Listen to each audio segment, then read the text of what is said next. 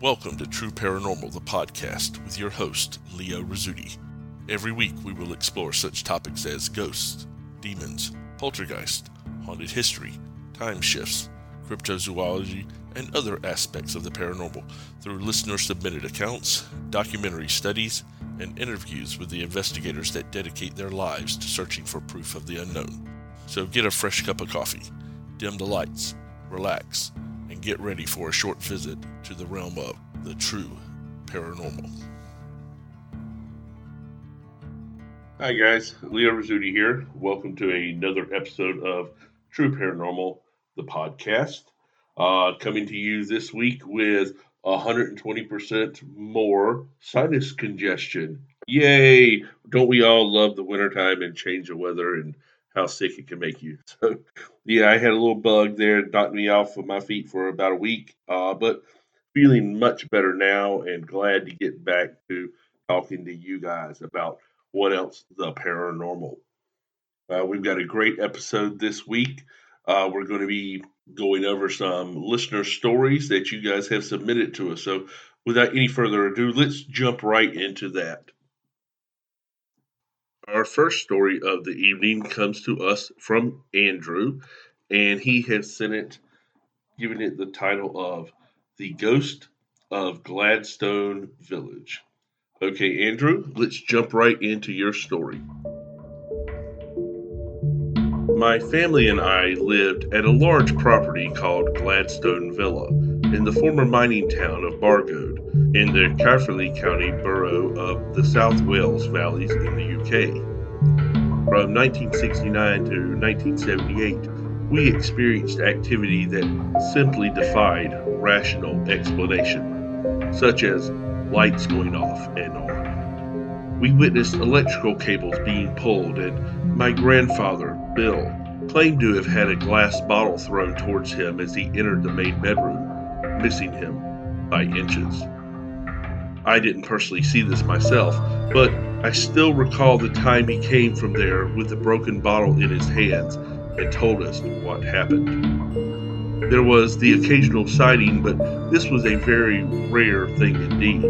So rare that in all the 9 years I was there, I never once saw it, but I did hear it many times in the bedroom. It's still worth mentioning that my mother, Caroline, saw it on at least 2 occasions. There were also regular footsteps heard in the main bedroom every evening. Sometimes, during the day, when we'd all be downstairs watching TV, one of us would turn the volume down to hear it more clearly, and my grandfather, Bill, would point to the ceiling and say, "He's by here," and "He's by there now," trying to make out where the footsteps were coming from exactly. There were 5 members of the family that were living at Gladstone Villa. My maternal grandfather, William Higgs, known as Bill to family and friends, a retired miner who worked at the local colliery. He was a short, bald man who liked nothing more than to listen to his country and western LPs, Johnny Cash and Glenn Campbell and so on. He also liked westerns on TV that starred John Wayne or Clint Eastwood. My maternal grandmother was Rita Higgs. She was a short woman who was a housewife. She was completely teetotal but liked a good smoke. She also liked collecting garden gnomes and liked watching soap operas on TV. My mother, Caroline Dexter, met my father at the local bakehouse in Baldwin Street. She was day shift regularly, and my father worked the night shift. He would stay behind to make her a cup of tea and chat. They dated for 3 years before they got married on Monday, the 1st of April, 1968. The Beatles were number 1 with Lady Madonna. Very apt. They did not get a place of their own, instead decided to live with my grandparents at Gladstone Villa, which was in Cardiff Road. I was born on the 24th of August, 1969, when everyone was listening to the latest number 1 in the charts, Honky Tonk Woman, by the Rolling Stones. It was soon after that my mother said that strange things started to happen. I was just a baby when she said it all started off rather quietly, like small tapping here and there, but nothing too noticeable. But in time, the activity gradually increased. One time, my mother said the family heard a noise, like someone jumping down from the attic and onto the landing. Naturally, thinking that someone was trying to break in, they went to see what was going on. When they got there, they found no one there, but the hatch to the attic was open. Whatever it was eventually occupied itself in the main bedroom, which incidentally was my grandparents' room. It soon made its presence felt by walking around the bedroom, and the sounds of dragging could be heard. One day, my mother went upstairs to that bedroom to get my father up for work so he could get ready for his night shift. When she got there, she was confronted by the sight of the ironing board being placed on my father's torso as he slept. When he awoke, he was astonished to find the situation he was in. He suspected my grandfather Bill was playing pranks, but in time he knew my grandfather was not responsible for it, and he told his work friends what was going on there. And it got around town that Gladstone Villa was haunted. My parents separated in 1972, and my father left Gladstone Villa, but it wasn't because of what was going on in Gladstone Villa. It was just a breakdown of their marriage. They finally divorced on the 25th of April, 1975. The British band, the Bay City Rollers, were number one in the charts with Bye Bye Bay Again. Very apt. It would have been amusing, but for the fact of what was going on there. I was barely 2 years old, so I have no memory of my father living at Gladstone Villa.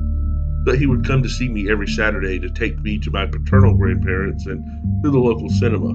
Great times, even though the paranormal activity still continued. As I got older, I too witnessed the activity for myself.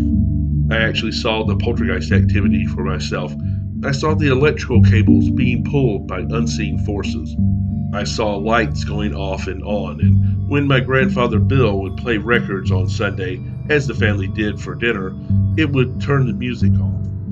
It took exception to the British band Slade and any religious TV shows my grandmother Rita would watch. The local police were also involved. I remember them popping their heads into the attic, hesitating and not going in, but then suggesting that perhaps my father was playing a prank on the family. A family friend, Mrs. Ivy France, she was more of a friend to my grandmother Rita. She was very skeptical when my grandmother told her that Gladstone Villa was haunted. I could still remember Ivy going into the main bedroom, looking around and saying it was a vibration from the traffic outside causing it. But she was soon to change her mind when she experienced it for herself. It was then that she suggested the local press and maybe a medium be called in. The medium was John Matthews, and when he came to Gladstone Villa, he started by asking the family questions. He then began by challenging the spirit to perform by knocking on the ceiling. Sure enough, it responded by knocking right back at him. At some point, John went into a trance to try to make contact with it, but he failed to get a name. He later confirmed the obvious that there was indeed a presence there, and it was an earthbound spirit, and that it had unfinished business. A priest by the name of Graham Jones was then called into Gladstone Villa. He blessed the property, and after a few prayers, he duly left, and it was quiet for a few short months after that. No incidents, but it did return, and with a vengeance, and this time it decided to show itself. One evening, my grandfather Bill, my mother Caroline, and I were watching television. My grandmother Rita was reading a book, when all of a sudden my mother just so happened to look to her left, and she saw the full, solid figure of a monk standing by the doorway. We did not see this as we were otherwise occupied, but she later described it in such detail as a monk in typical brown habit, complete with hood over the head, so she didn't see the face. It sounded very much like a 16th century Benedictine monk. Fred Davies was a friend of my grandfather Bill. They worked together at the local colliery, and he would visit most evenings. Fred was a slim man who would wear a flat cap and glasses and smoked homemade cigarettes that hung from his lips when he spoke. He would sit in his favorite chair by the open fire and talk to the family and watch TV with us. One day, Fred was with us in his usual place by the open fire. I was quietly playing with my toys by the sideboard. It was quiet when all of a sudden there was one very loud bang. It was so loud that Fred ducked his head and I ran to my mother for comfort. When it was quiet, we all went upstairs. My grandfather, Bill, would always be first and I would always be last. When we got to that bedroom, we found nothing that could account for the noise. Fred later told us that he ducked his head as he thought it was going to come through the ceiling. Fred told us of another experience he had had at Gladstone Villa. My grandfather Bill liked to look out the landing window that overlooked Cardiff Road and into Bargo Town Center. This time, Fred joined him. He said he felt something brush past him, but when he looked, there was nothing there. The most frightening experience I had was when I was alone in that particular bedroom. I made sure the light was on, and it was very quiet. I was lying on the bed facing the window that overlooked Cardiff Road, when suddenly I felt something heavy pounce on the bottom of the bed. I actually heard the bed springs go just once, and I felt the bed bounce. I didn't look straight away, but when I did, there was nothing there. I went downstairs to tell my family, and we all went back up.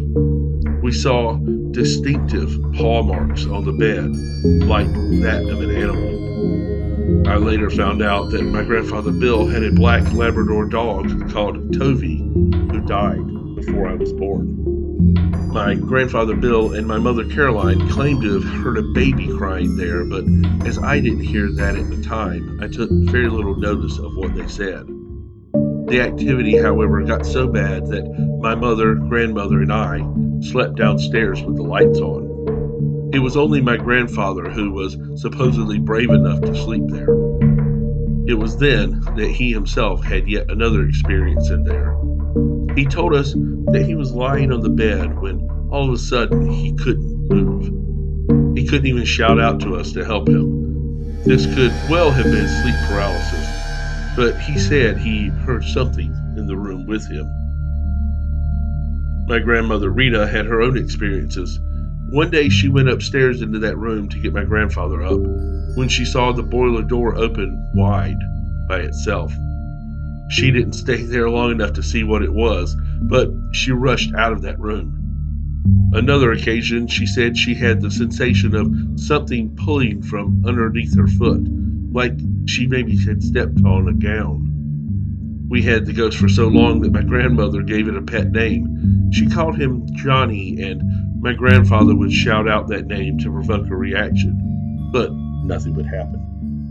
Ivy Francis's son Charles got to hear about what was going on at Gladstone, and he came along with some friends, and with my family's permission, they went into the bedroom. It frightened one of his friends so badly that to this day his friend still says it was a spooky place.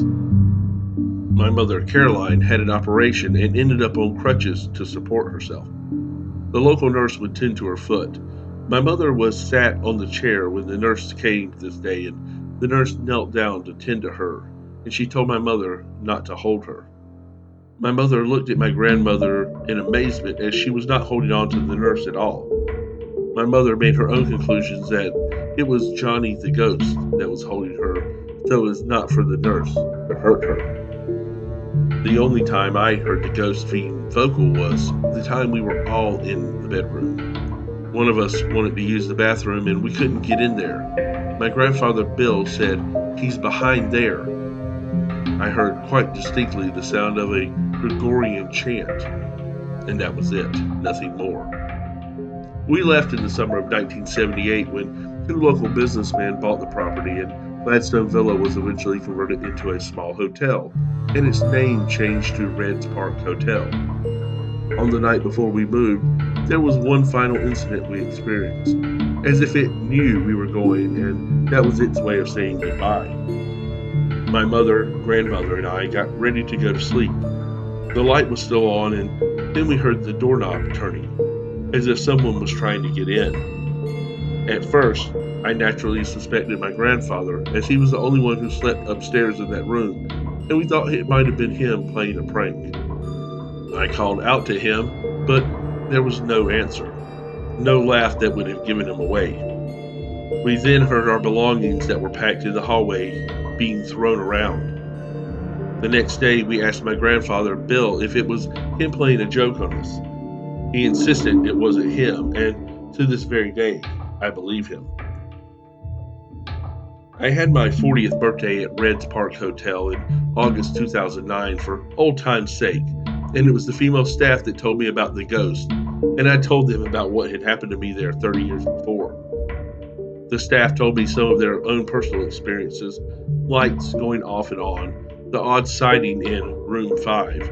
A bride in white was seen, again with the claims of the baby crying that made no sense to me at the time. I did a thorough research of the property and the Cardiff Road area, and I found out some very interesting things indeed.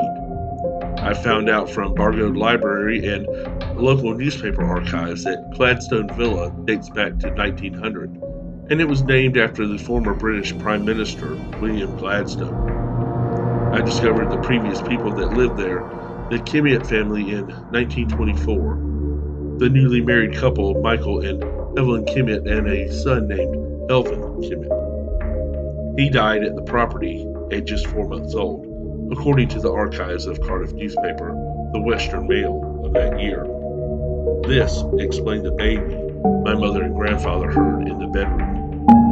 Mrs. Evelyn Kimmitt died in 1970, soon after I was born. Maybe this is why the activity all of a sudden started. I also found that there was a monastery on Baldwin Street, where my parents met and worked, and there is a property directly opposite the former Gladstone Villa property in Cardiff Road, dating back to the 16th century. It is now a public house called the Rafa Club. A priest hide is said to be there, but it's sealed up. This perhaps explains the monk my mother saw.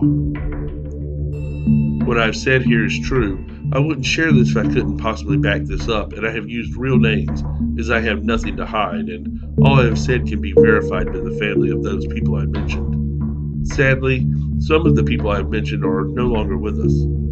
I challenge any hardened skeptic and firm non-believer, and I can assure them that they will indeed, most certainly question their belief system. Of this I have no doubt at all whatsoever. In fact, I'm 100% positive. Wow, Andrew, that is a really cool story, and I appreciate you sharing that with us, certainly. And, uh, this entire haunting story runs the gamut and hits every single point that you would, for some reason, expect to see in a classic long term haunting experience from the UK. There are, of course, the trademark tags that you see everywhere in general hauntings, things like footsteps to items being moved. But with this one, not only do you see objects being moved or do you know objects have been moved, but in one point, you actually witness the object moving, where with the ironing board actually being placed on a person instead of just waking up and finding it there, you actually see it moving, which is absolutely amazing. Also, the things that are specific to the UK that we see a lot of times, and I'm not sure if it's just because of the history of the UK or what, but uh, we have apparition of the clergy and Gregorian chants being heard, which is something that you hear a lot of in haunting experiences in the UK for some reason. And then we even have Phantom Dog with the ghost of the Labrador landing on your bed, which is kind of like a signature item in any worthwhile haunting in the British Isles. So I love the fact that you have all those elements in there, and it definitely sounds like it was an extremely haunted location. I also love the fact that you not only go through what was occurring in the house, but what was occurring in the world concurrent to the experiences, and that you kind of pepper your chronicle with what music was popular at the time. Folks who know me know that I am an absolute certified music freak. And it really gives me a complete sense of the world that these things were happening in when you mentioned what was on the radio and what was the top song at that time, things like that. Really adds a lot to your story. Yeah, Andrew, you also state on there that the property's still there. And he did send a message along with it where he basically said anybody who is interested can definitely look it up on Google Maps. It's on Cardiff Road in Bargos, Wales, UK, near Caerphilly and Cardiff. He would love it if somebody would get out there and do an investigation. Feels that it would be very much a great place that needs to be thoroughly investigated. So if any of our UK listeners that have investigative teams, and I know we have quite a few of them, would like to delve knee deep into that, contact me and I can get you the information I have, or I can put you in contact with Andrew. Just shoot me an email at trueparanormalpodcast at gmail.com and I can definitely take it from there. In the meantime, Andrew, again, I really appreciate you sharing this story with us. It was an absolutely incredible and detailed tale that you shared with us, and we are all very, very happy that you chose to do so. Thanks, buddy. You are an absolute rock star. Okay, our next story comes to us from Mindy, and she has titled it Haunted Pennsylvania. Okay, Mindy, let's see what you sent to us. When I was 14, my mom and I moved from Florida to Pennsylvania to be with our family. We moved into a small house that had been turned into apartments. My aunt had lived there when I was a baby, and she had always thought that it was haunted. Of course, my mom didn't believe her.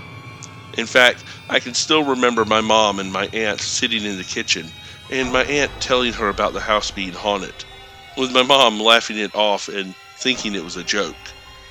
She wouldn't necessarily keep that opinion for very long. Now, the main hallway in the apartment is very long. One evening before we moved in, my mom was leaving the kitchen and got about halfway down the hall and felt someone pull her hair. She turned and no one was there. My mom yelled to my aunt, asking if she was trying to scare her, and she was still in the kitchen. Of course, my mom didn't think too much of it until we moved in years later. Our first night we slept on the living room floor because we had no beds in the apartment yet. I got up to go to the bathroom, and when I walked through the bedroom to get to the bathroom, suddenly the radio turned on and the volume turned all the way up. We always turned it off before bed, and of course we never kept the volume that loud. Nothing happened immediately after that, so we forgot about it after a while. About a year later, I was doing the dishes and I felt someone tickle my neck. I thought it was my little sister and yelled at her to stop. It happened again and I turned to yell at her, and no one was in the kitchen with me. I was a bit freaked out, but my mom said I must have imagined it. We have a coal furnace for heat, and we had to shovel coal out of the basement to load it. One night we were down there, and I was looking around the basement. Underneath the light in the middle of the room was a man. I could see the left side of his body from head to toe. He was transparent, but other than that, looked completely normal, and I could see him, plain as day. I was terrified and started crying. I ran upstairs and never went down again. My cousin also said that she would often see a man sitting in front of the fireplace. My mom never let me take pictures to try and catch something, so I have no evidence, but I thought I'd share the story. After we moved out, we found the house was owned by an old bootlegger named Prince Farrington. There were tunnels under the house where he would transport the liquor from house to house. I think he was the one that I saw that night under the light. Okay, Mindy, that was a very cool story. And that's proof that you don't have to write a 15-page story for it to be creepy and cool and entertaining for folks. I really appreciate you sending that to us. The thing that sticks out to me in your story is the electrical phenomenon, and that's something that you see occasionally in locations with fairly strong haunting activity. And from what I read in your story, with the hair being pulled and the touches and things like that, and obviously the full body apparition, it definitely sounded like there was some strong haunting activity going on there. It might not have been a huge number of events, but what you experienced was pretty powerful. Amazingly enough, I had kind of a similar experience once to the one that you had regarding the radio. Although my personal experience was one with one of those whole house speaker systems. And I don't want to get into that now. I'll probably actually, if you guys would like, I'll get into that on another episode. Maybe one where I share some of my own personal experiences. Again, if that's something you guys would be interested in, let me know and we can absolutely make that happen. But at any rate, definitely sounds like you had a kind of a playful spirit in the house. Not necessarily malicious, even though you were certainly scared as a child, and I would be too if I was a little kid and I saw a semi-transparent person standing underneath a light. And I agree that it's probably very likely that it was the spirit of the old bootlegger, kind of still keeping watch over the property that allowed him to conduct his business in the most secretive of ways. Obviously, the tunnels are very, very cool. But at any rate, Mindy, I do appreciate you sending your story. That was very cool. Thank you very, very much. Okay, the last story of the evening comes to us from Annie. And if you guys have been listening pretty regularly, you'll recognize that this is part 2 of our story from Annie called The Ghosts Who Know Me. If you remember from part 1, or if you didn't listen to part 1, shame on you. You ought to go back and listen to it. But we're going to do a little quick recap. If you remember, Annie had some experiences where she had come back from a really low point in her life. She had made a really good friend who had kind of affected her long term, and he had given her a gift that she thought that she had discarded, but had mysteriously popped back up in her closet. And this was all in conjunction with a full-bodied apparition that she saw in her kitchen, which she has been dealing with for quite a while, and a couple of other really, really cool experiences that she had. Well, cool to us, probably terrifying to her at the time. But at any rate, we're going to jump right into her story right after she finds the jewelry box with the stone on the inside of it. So buckle up and get ready for part 2 of Annie's story, The Ghosts Who Know Me. When I found the jewelry box and rock inside my closet, I felt myself start to freak out. I dialed my husband, but since he was at work, I just got voicemail. I called Matthew. "Oh my God, Matthew, you won't believe what just happened." Matthew listened to the whole story. I started to get the feeling he was going to be like everyone else and tell me I was psycho or crazy and that ghosts just aren't real. Surprisingly, Matthew replied, "I believe you, Annie.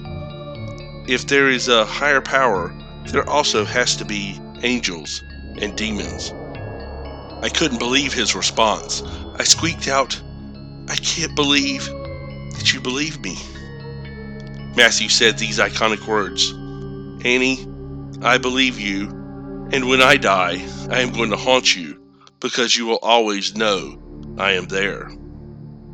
Matthew's response was sweet. As the months passed, he would talk to me for hours a day and send my husband loving messages about how great and wonderful he was. It was sickening, really, and only the kind of bromance that occurs between old vets. He started telling me that he had weapons and stockpiles, and that if there was ever a hurricane or anything, he wanted us to be with him. He made me promise that we would go to his house if any emergency arose.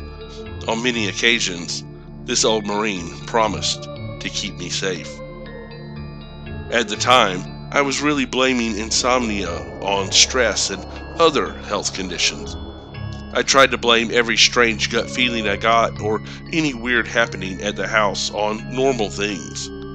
I didn't want to believe in the paranormal, even though I was addicted to horror movies and ghost adventures. Matthew and I got really bored and decided to plan a trip to an amusement park nearby. The night before we left, I laid in bed awake.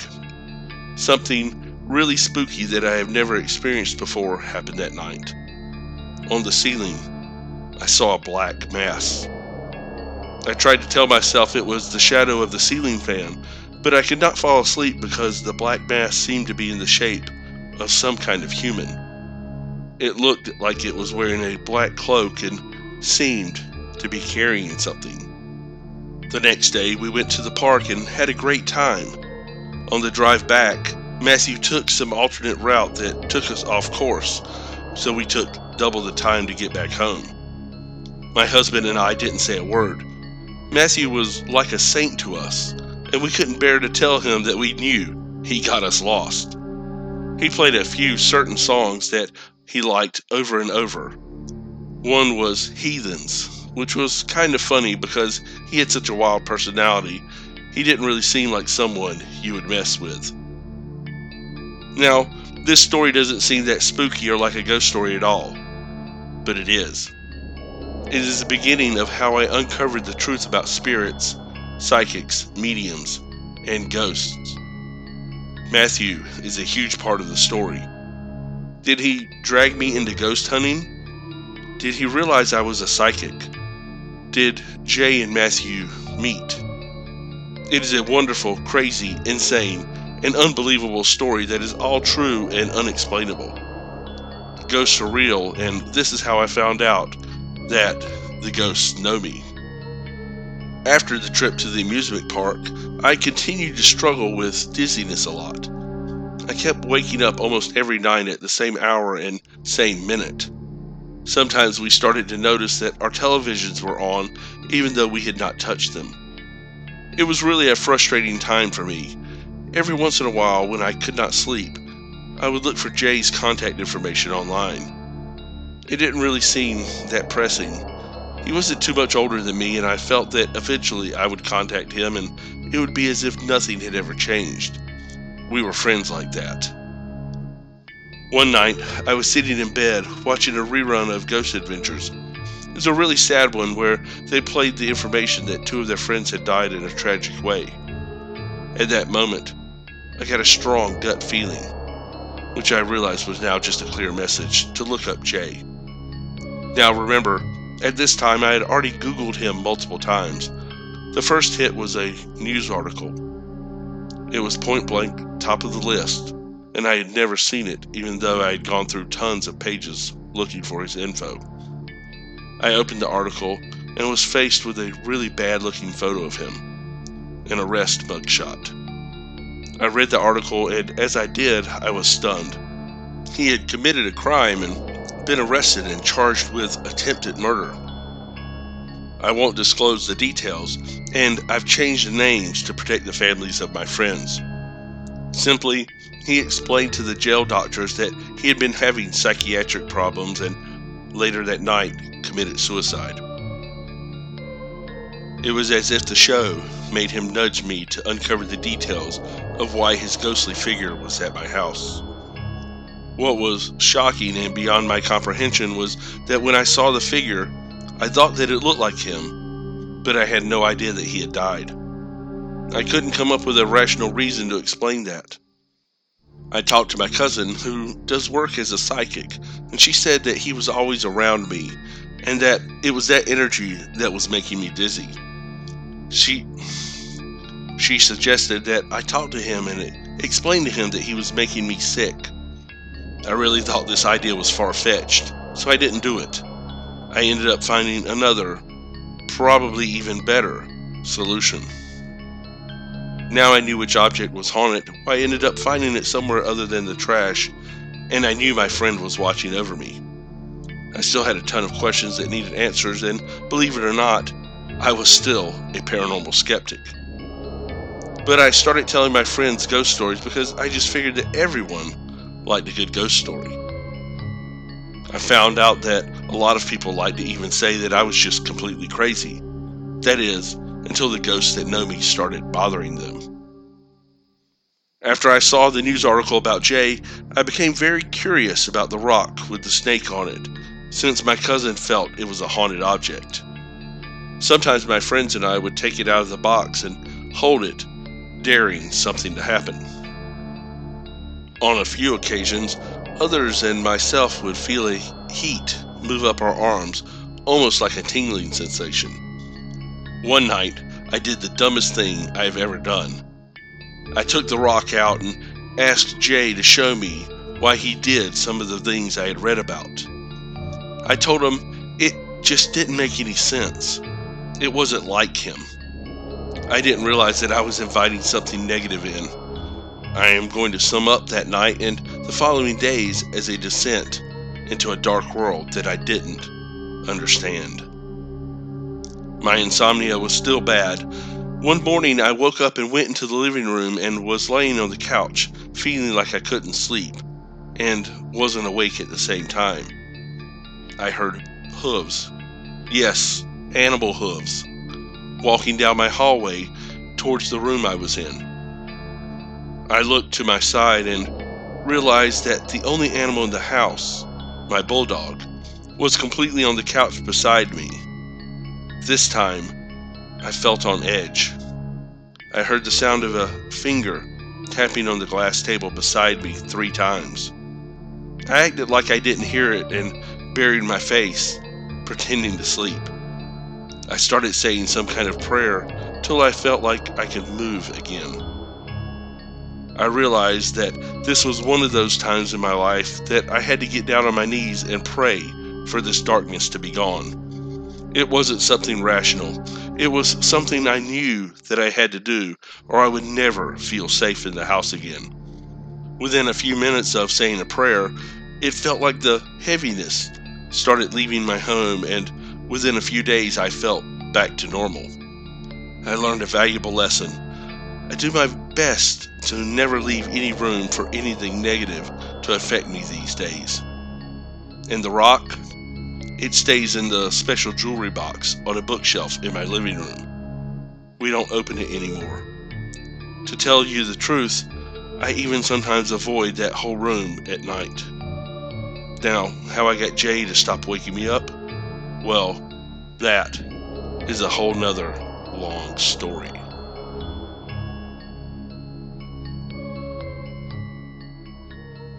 Whoa, Annie, that is absolutely an incredible story. Definitely a nail biter of a part 2 to your story that you were so nice to share with us.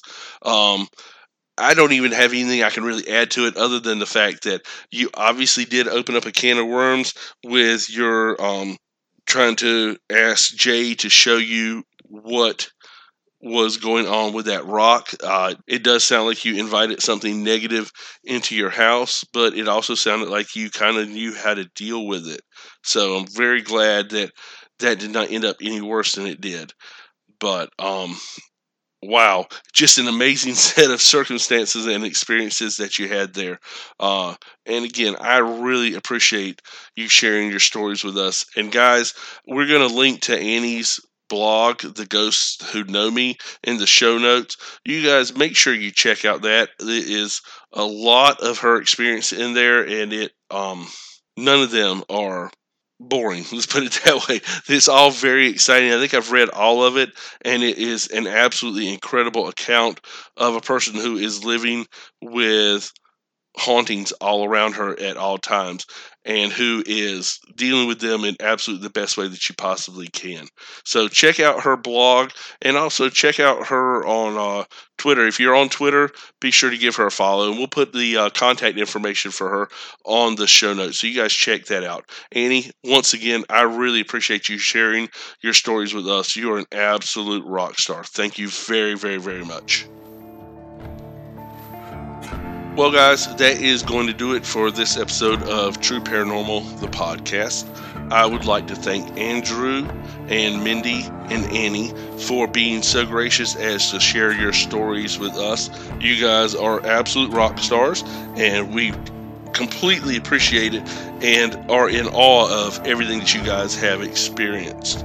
And if you would like to be a rock star and have your experiences shared on one of our future broadcasts, just email it to us at trueparanormalpodcast@gmail.com. That's trueparanormalpodcast@gmail.com. Or if you're on Facebook, check out our Facebook page at True Paranormal the podcast and give us a like. And that's a great place where you can share your experience with us just by either hitting the message button like Andrew did, or you can email it to us like Mindy did, and we would be glad to get that from you guys and share that with the world. Also, there's a lot of other stuff on our Facebook page, some experiences that I'm having in my current home, which is a completely different show, but definitely some funky stuff going on here that you guys might be interested in, and we try to share some funny stuff there too, and answer some questions that folks have, things like that. We try to be pretty interactive on our Facebook page and on Twitter, so if you're on either one of those platforms, be sure to check us out and give us a holler and let us know that you're out there. We love having the feedback from you guys. If you're listening to us on iTunes or any other platform, if you would, be sure to give us a rating and a review. Even if you don't have time to do a complete review, if you just give us a quick rating, especially on iTunes, hit the 5-star or 4-star or whatever. Hopefully it's 5-star. On there, and that helps us jump up a little bit in iTunes every single time somebody does that, which gives us a little more visibility, which gives us a broader audience that we can get stories from, so we can have more stories to share with you guys and more interviews with interesting folks, things like that. So it's a win-win-win all around. Also, as you guys know, every week we try to highlight a up-and-coming podcast, or even one that's pretty well established that we feel like is a great one to share with you guys that y'all would probably enjoy. We have a very special one this week. It's a fairly new podcast called Anxinity, and this is a very unique kind of podcast. It's actually done by a gentleman who we've highlighted one of his other podcasts in the past, but this is a little different project for him. Gerald is a person that his background is in psychology, and what he does is he has been struggling with anxiety and panic attacks and things like that for most of his life, and he has learned ways to overcome them, ways to cope with them, and some other things that people don't necessarily who are dealing with that talk about, but that's really good information. And I listen to this podcast first off because I deal to a certain extent with the kind of things he deals with, but then also I have people in my life that I love and I care for that are very much affected by anxiety attacks and panic attacks and things like that. And this podcast is great for both kinds of people. If you are somebody who has anxiety issues, who has panic attacks, who has things like that you're dealing with personally, Gerald has made it his mission to kind of not only go through his life experiences, but then also to share his coping mechanisms with you. And that's where the Zen part of the Anxinity comes in, where he says we're trying to change the anxiety into a peaceful Zen feeling, which I think is a beautiful thought. And also, if you are not necessarily a person who struggles with that, but that you know somebody who is, definitely listening to his podcast will help you in relating to the person that you know that has that and what they're going through and how you can help them out and how you can't help them out. Because let's be honest, a lot of times folks who are dealing with anxiety are getting all kinds of advice from people that really have no idea what they're going through. And so this will kind of give you an insight into what that person might be experiencing and how you can help them to live a better life. So at any rate, let's go ahead and play the promo for Gerald's new podcast, Anxinity. Here you go, guys. Do you or someone you know struggle through life with anxiety-related mental disorders? Ever get that feeling that you are one of the few? I'm here to tell you that you are not alone. Take a journey with me as I talk about key points in my past and how they may have led to me being diagnosed with anxiety and panic disorder. After which, we will talk about different ways to tone down the anxiety and maybe even beat it together on Anxiety. The easiest way to remember the name is by thinking about how one searches for a state of zen in the midst of the anxieties of life. My name is Gerald, and I'm the host of Anxiety.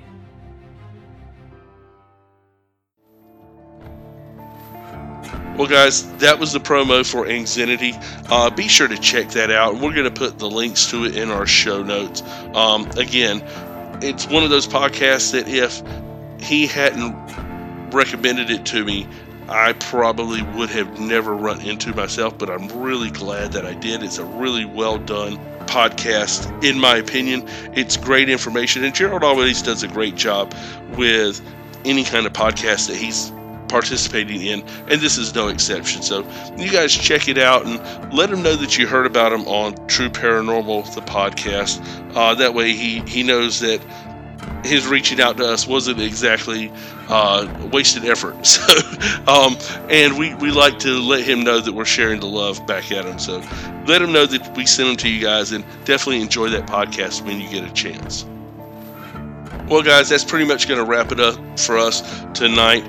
This is Leo Rizzuti. I would like to thank you guys for tuning into us tonight, and every night for that matter. Be sure to join us again next time for another episode of True Paranormal, the podcast.